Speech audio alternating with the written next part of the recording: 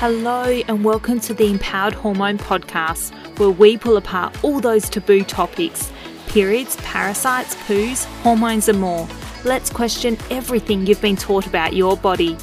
I'm your host, Sheridan Decker, a gin-loving gut health nerd passionate about debunking myths on birth control, period pain and IBS.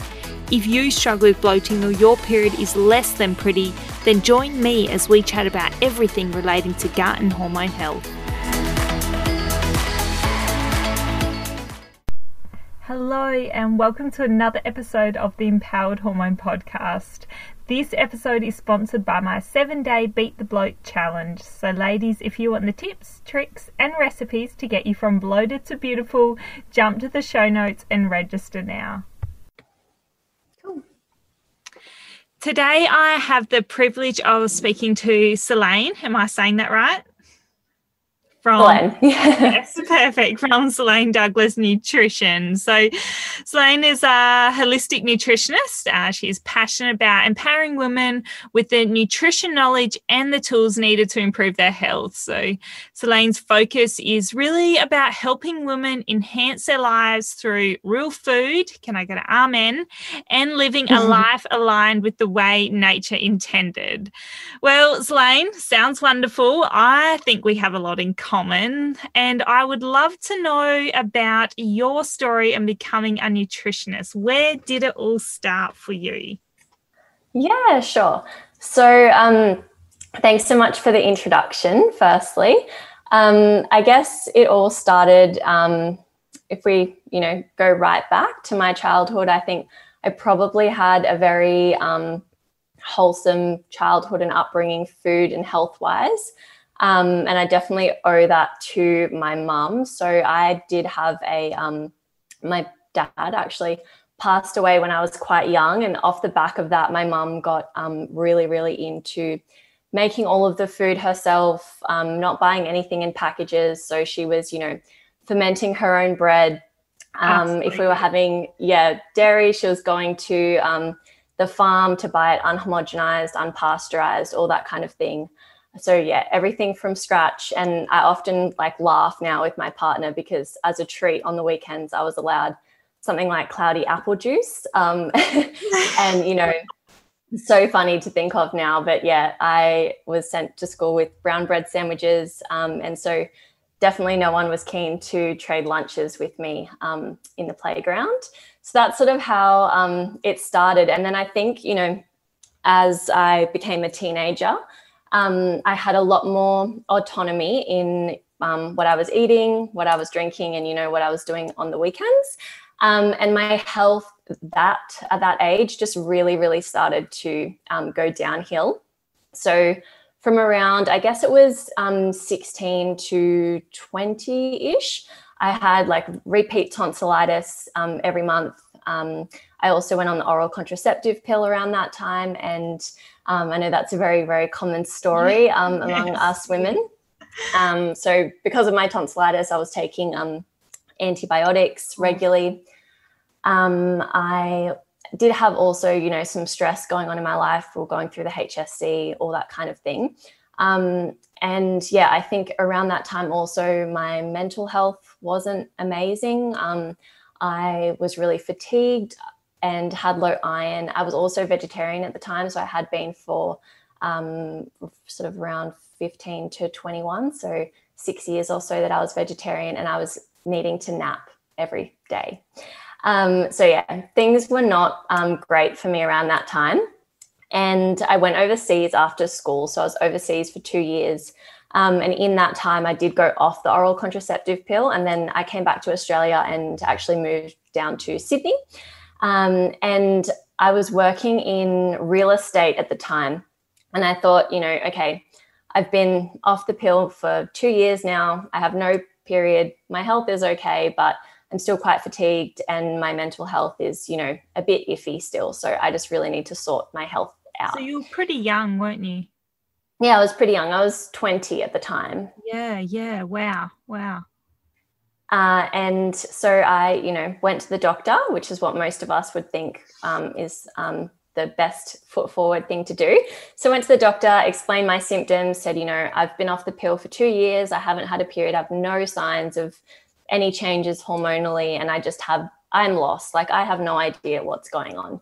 So she said, right, it's really, really, really common for girls your age. We'll get some blood tests done and see what's going on. So I was like, great, this is, things are changing, she's going to have an answer for me. So I went to get some blood tests done. I went back to the doctor's office and she looked at my test results and she said, everything's fine. Everything looks normal. The best thing for you to do is to go back on the oral contraceptive pill. Yeah, I've heard that one before quite a few times. Yep. Yeah, very common. And so I sat there and I had the prescription for the pill. I walked out of her office and I was like, I'm not sure. I didn't really know then, but I thought that, possibly I had all these issues partly because of going on the pill at such a young age. And so, as I said, I was working in real estate at the time and I had a tenant actually, and somehow me being me managed to start talking to her about my period within, 5 minutes of meeting her. And she told me she was a naturopath. And so she said, come and see me, bring your test results. Let's have a look at them. So I thought, okay, cool. So I went to see her, took my test results with me, and she looked at them and she basically said that there was no activity, my estrogen was really low. Obviously, there was nothing happening with progesterone. And it's essentially, looking back, I think I probably had hypothalamic amenorrhea, but she said, there's nothing going on with your hormones like that. I'm not surprised. I honestly don't know why you were given that advice. And so we did a number of different things, but basically she prescribed me certain herbs. We changed my diet a lot. We changed up my training. So I was doing a lot of high intensity training then. So we changed that up. And also a big part of what we worked on was bringing back more joy and relaxation into my life. And I guess she was trying to get me to explore where I might have passions for certain things in life, because I just wasn't really, things were okay, but I just wasn't really passionate about anything in particular. And she said a big part of that was, a big part of my health journey was exploring that and exploring, I guess what would give me drive again. And so I was getting acupuncture as well as part of it. And 6 months later, I actually did get a period back, wow, which was really, really exciting for me. And I think, that whole experience just made me so in awe, I guess, of the female body and women's health, and also filled me with probably, I'm going to say, a healthy amount of rage for just how underlooked women's health is. And it just made me so sad for all the women that, don't go looking for answers outside the doctor's office and that do go straight back on the oral contraceptive pill and, don't, seek an answer outside of that. And so that whole experience, I guess, is what made me decide to go and pursue a health career as a nutritionist. And so I moved from Sydney to the Gold Coast, and then I started studying, and it's probably 8 or 9 years ago now that I had that appointment with her. And yes, that's been, long story short. So I guess my biggest question to you is then, are we twins? Are we actually twins? Because your story is almost exactly the same as mine. There are definitely a few key differences, but the hypothalamic amenorrhea, the missing periods, the being told to go on the pill, the dietary changes that were needed, over-exercising like a madman, like just stress going on, like struggling to find joy in certain things. Like it's just, and I mean, it's, I would love to think that that's only us that's been through that journey and it's not a common thing, but it is, and you would see women all the time in clinic, I'm sure, with a story like yours, because I see a lot with a story like mine. And yeah, hearing that you've gone through the same thing is fascinating in its same way as well, because it does start so young. Like you're talking about being in your early 20s, and I was exactly the same. I was in my early 20s with nowhere to look. And I think that's what, I don't know, really drives women like you and me to be like, right, something needs to be done about this. This is not good enough. It's just not good enough. So it's definitely not, no. oh, wow. Wow. Okay. So then, then you studied. So you went on to Gold Coast to study a degree in nutrition or naturopathy? Yeah, so I actually did do a year of naturopathy initially, through Endeavour College. Yep. And Yep. then I don't know, I was really more into the food side of things, probably growing up the way I did, and my mum eating the way she did. And she's also French, so she's always been really, really into food. That was, I just had this feeling throughout that whole year that, no, I'm just really meant to, food is my thing. And so, I did a year of that. And then I actually moved over to Griffith and did a nutrition and dietetics degree. But I didn't, as probably most of us know what nutrition and dietetics is like. It's the food pyramid. And it is unfortunately still being taught in uni now. And I just knew in doing that, I was getting my piece of paper, but at the end of the day, I wasn't going to be practicing as a dietitian. So I didn't register with the DAA, and I've just done, further learning, I guess, outside of uni to further my skills in women's health. Yeah, you really hit the nail on the head with that, because I know a lot of women, and I was one of them as well. I really just went in it to get the bit of paper, because the things that I was taught in university, I definitely don't use in clinic. It was all my further education, and I know you're the same. And I know there's plenty of other women who are the same as well. Like dietitians definitely have their role, and they're super critical and important, but there is a certain aspect of it when you do even things like delving into your area of niche with women's health specifically, and then when you do look into, like we're going to talk about today, PCOS or hormonal imbalances. I don't know about you, but I wasn't taught about any of that stuff. It was all the further education and your own experiences and your own research that really drives you to niche in on that and help women. Definitely.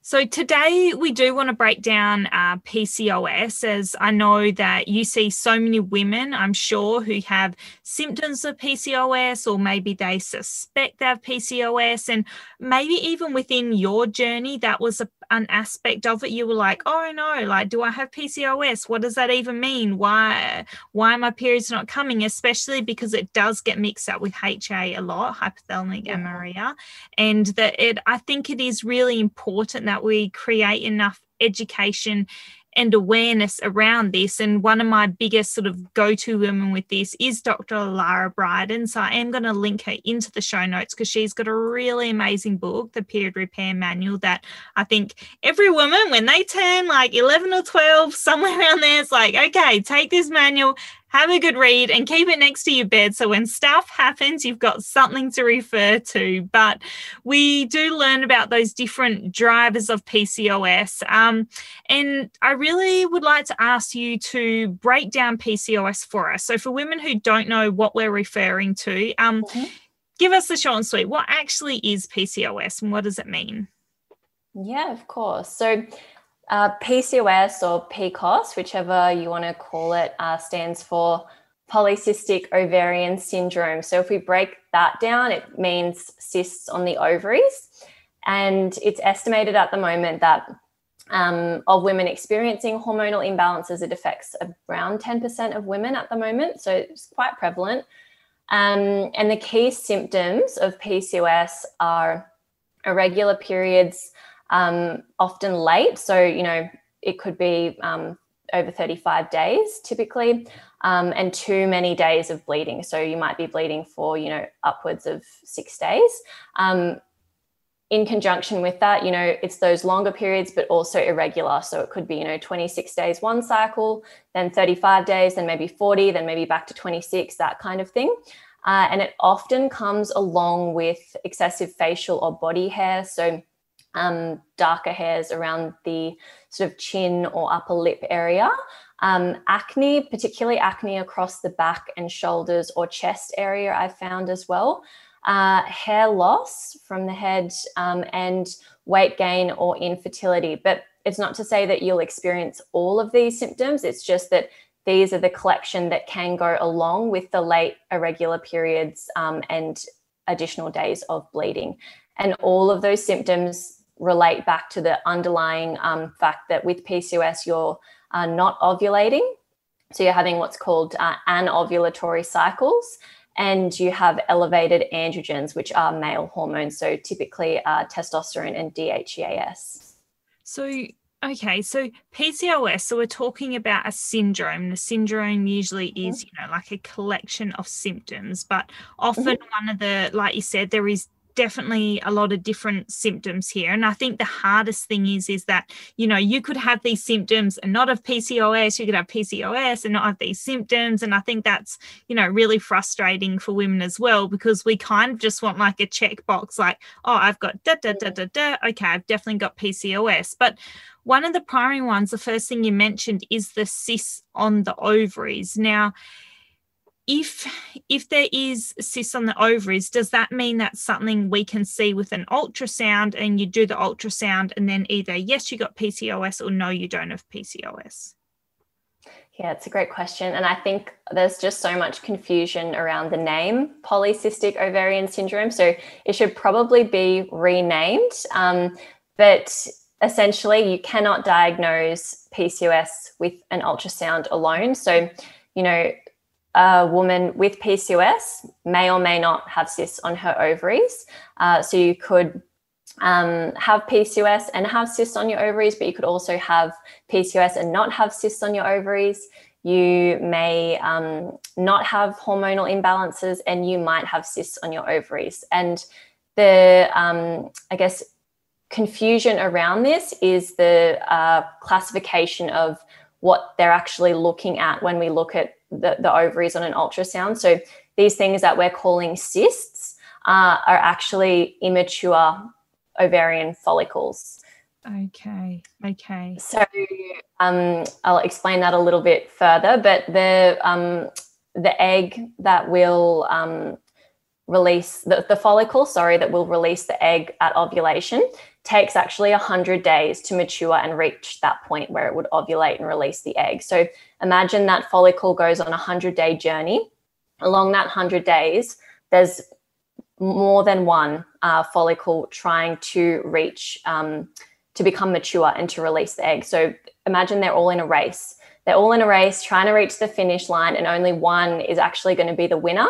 So pending, what point in your menstrual cycle you're actually looking at that ultrasound will determine, are you looking at actually many immature follicles that are completely normal and benign, that are actually, just immature follicles and not cysts.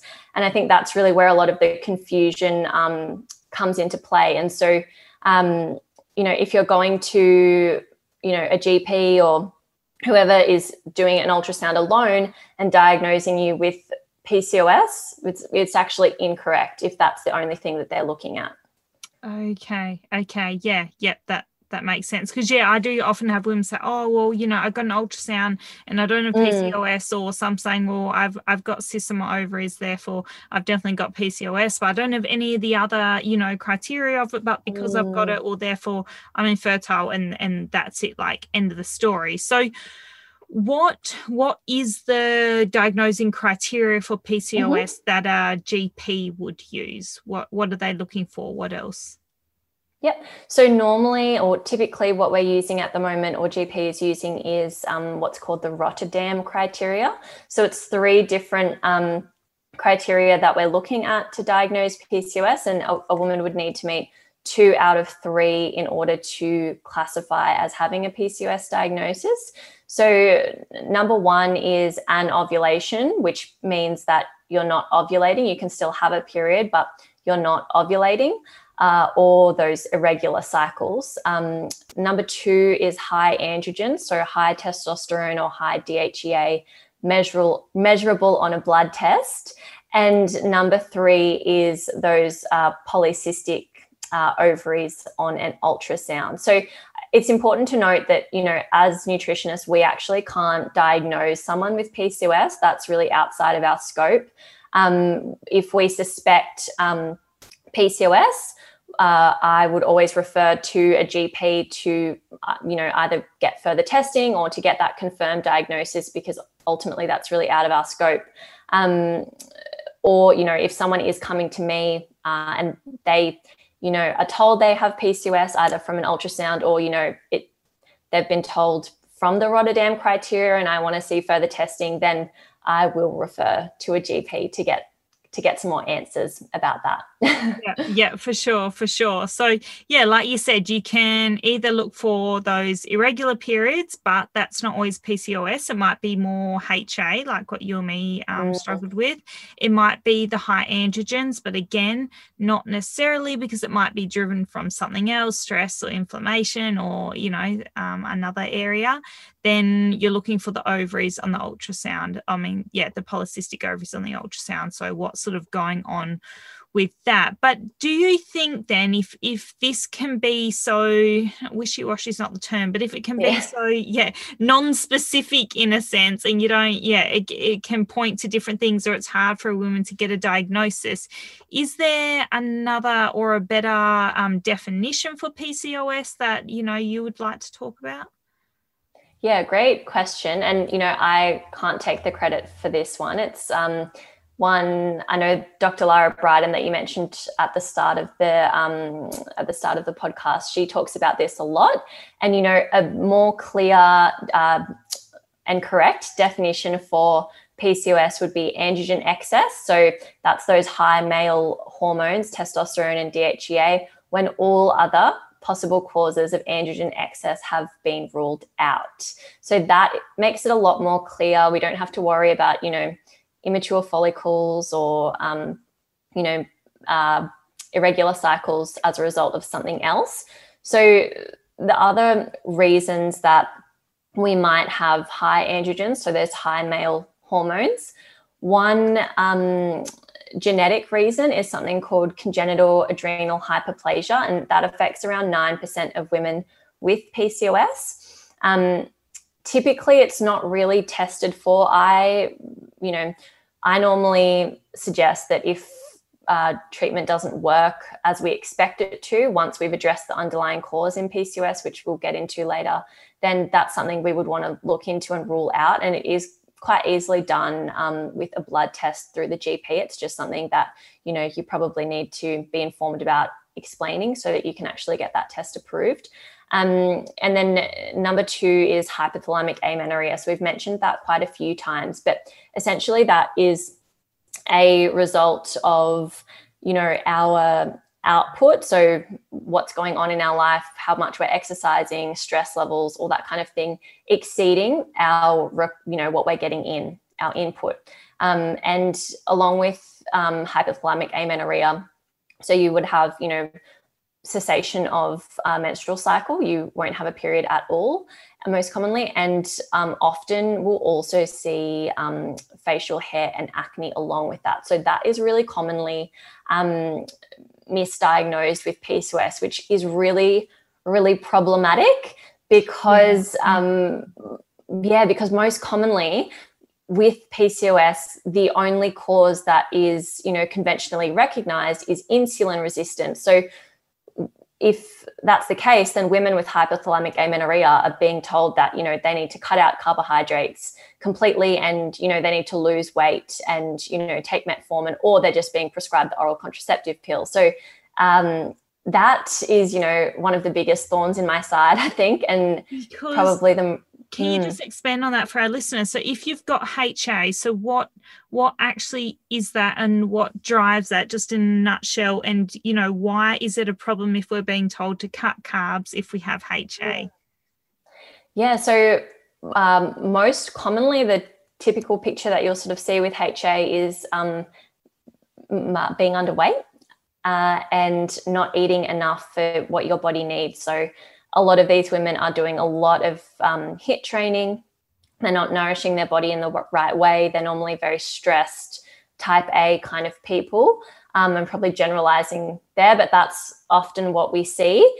and they're just, they're not taking care of themselves as well as they need to be. They're running around, probably doing all the things for everybody else, and not nourishing their body in the way that they need to. And really what HA, or hypothalamic amenorrhea, means is that the hypothalamus in the brain, so that's not communicating properly with the ovaries because it senses that the environment's not safe for whatever reason. So the reason being that, there's lack of food availability, or, this person is too stressed. And so therefore our reproductive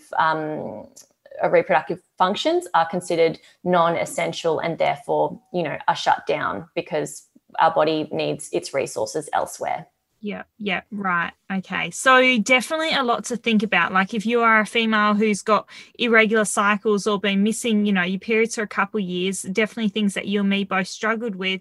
Yeah, definitely don't jump the gun and be like, I've definitely got PCOS or I've definitely got HA. There's a lot more to look at, and doing some testing is always so important as well, whether it's your run-of-the-mill blood testing, whether it's more comprehensive Dutch testing, depending what it is. You do really want to start to look a bit deeper rather than just using your symptoms, so your symptomatic picture, to go, oh, this is what I've got, or yeah, I should just be taking the pill because it's just going to band-aid it and fix the solution. So I guess to sum it up for today, some of the key takeaways from this is, if we think we've got PCOS, POC, I'm kind of my tongue's getting all mixed up. What are some things that we should be thinking about, or where do we start with it? Yeah. Okay. So there's 4 main types of PCOS. Now, it is important to note that insulin resistance is the most common cause of PCOS. So it accounts for around, 70 to 80% of all causes of PCOS. So, and then we have lean PCOS, but it's also important to note that you can be lean and still have insulin resistance as well. So, we can often think or, categorize people with insulin resistance as being overweight, but that's just not always the case. So that's also where I think, a lot of confusion lies. But step 1, I would say, really, do you have HA or do you have insulin resistance? So, are you under eating? Are you underweight? Do you have no periods or do you have irregular periods? That's where you really need to start. And then if we go a step further and you go, okay, no, I definitely do have PCOS, testing definitely is step 1 before you try and think about what kind of PCOS you might have, or, start cutting carbs or whatever you're doing as an intervention. Get some testing done. So hormone wise, you want to do testosterone, DHEA, LH and FSH, because if your LH to FSH ratio is much higher, it's, quite characteristically PCOS is that we'll have high LH. You want to test prolactin, estrogen and progesterone. And, if you have high androgens, then let's explore that a little bit further. Is it caused by insulin resistance, which we know is the most common cause? And if you go and talk to your GP normally about insulin resistance, they'll probably order HbA1c and fasting blood glucose, which really aren't sensitive enough to pick up those early changes in your insulin sensitivity. So if we're testing HbA1c or fasting blood glucose and they're coming back high, you're much further along than someone who might have issues with their insulin, which is causing a hormonal imbalance, which would only really be detected through either, fasting insulin or insulin assay test. And then some other markers you might want to look into are, a full thyroid panel, including T4, T3, reverse T3, thyroid antibodies, some basic inflammatory markers, things like C-reactive protein and homocysteine. But again, it's important to note here that inflammation goes a lot deeper than that. If you've got inflammation in your gut or you've got ongoing parasites, things like that, they're probably not going to show in your CRP or homocysteine, but that is a good starting point. And then key micronutrients that we always want to look at, particularly any irregularities with our hormones, are things like vitamin D, B vitamins, so folate and B12, and iron and zinc is where I would really start. Awesome. All right. So that lasts probably 2 to 3 minutes for a lot of you. If you're walking or running or driving and you've just been listening to that and you went, how am I going to remember all that? I'm going to keep pressing rewind on Solaine's voice. I'm actually going to link that into the show notes for you all, just so that it's written there for you. You can be like, yes, that makes more sense. Both of us would love to dig more into the different types of PCOS and sort of break that down for you a bit more and give you more information on what things you can do for those different types of PCOS and how you start to treat and support your PCOS, because, it's not something that it's just a blanket diagnosis and then you have to take the pill. There's so much you can do. And both of us are so passionate about supporting your body through nutrition, through lifestyle changes, through whether it's some herbs or vitamins or things that will just support your body in that time when you're struggling with this. Maybe it is a diagnosis or maybe it's just the symptoms of PCOS, either of them. So what we're going to do is we're going to wrap it up for today, but we will record another podcast for you guys and we'll dig into all that stuff. So make sure you hit subscribe and stay tuned so that you can hear the beautiful Solaine again. But in the meantime, before we pop that up and record that for you guys, what is the best way to get in contact with you, Solaine? Yeah, sure. So my online home is just solainedouglas.com. And you can also find me on Instagram. That's really where I'm most active. And my handle there is just Solaine Douglas _nutrition. And of course, you can always send me an email, which is hello@solainedouglas.com. Beautiful. And once again, I will link them all in for you guys so you can have a listen, you can have a look, and you can have a stalk and a read. I'll pop lots of the information up for you. But either way, if PCOS is something that you struggle with or you're thinking about, don't be afraid to reach out to Solaine and pick her brain. She will love that. And we will get on to recording some of those things that you can do today to help and support your PCOS. But really, I just want to say a massive thank you for coming on today and for breaking that down for us. There is so much information there that I feel like women are going to have to listen to on to repeat to get all those nuggets of gold out of it. But yeah, thank you again. I really, really appreciate your time and enlightening us all. Thanks so much for having me. It's been great. Thank you for listening to another episode of the Empowered Hormone Podcast. If you know a female who needs some empowerment, please forward, repost, tag or share, and let's get women talking.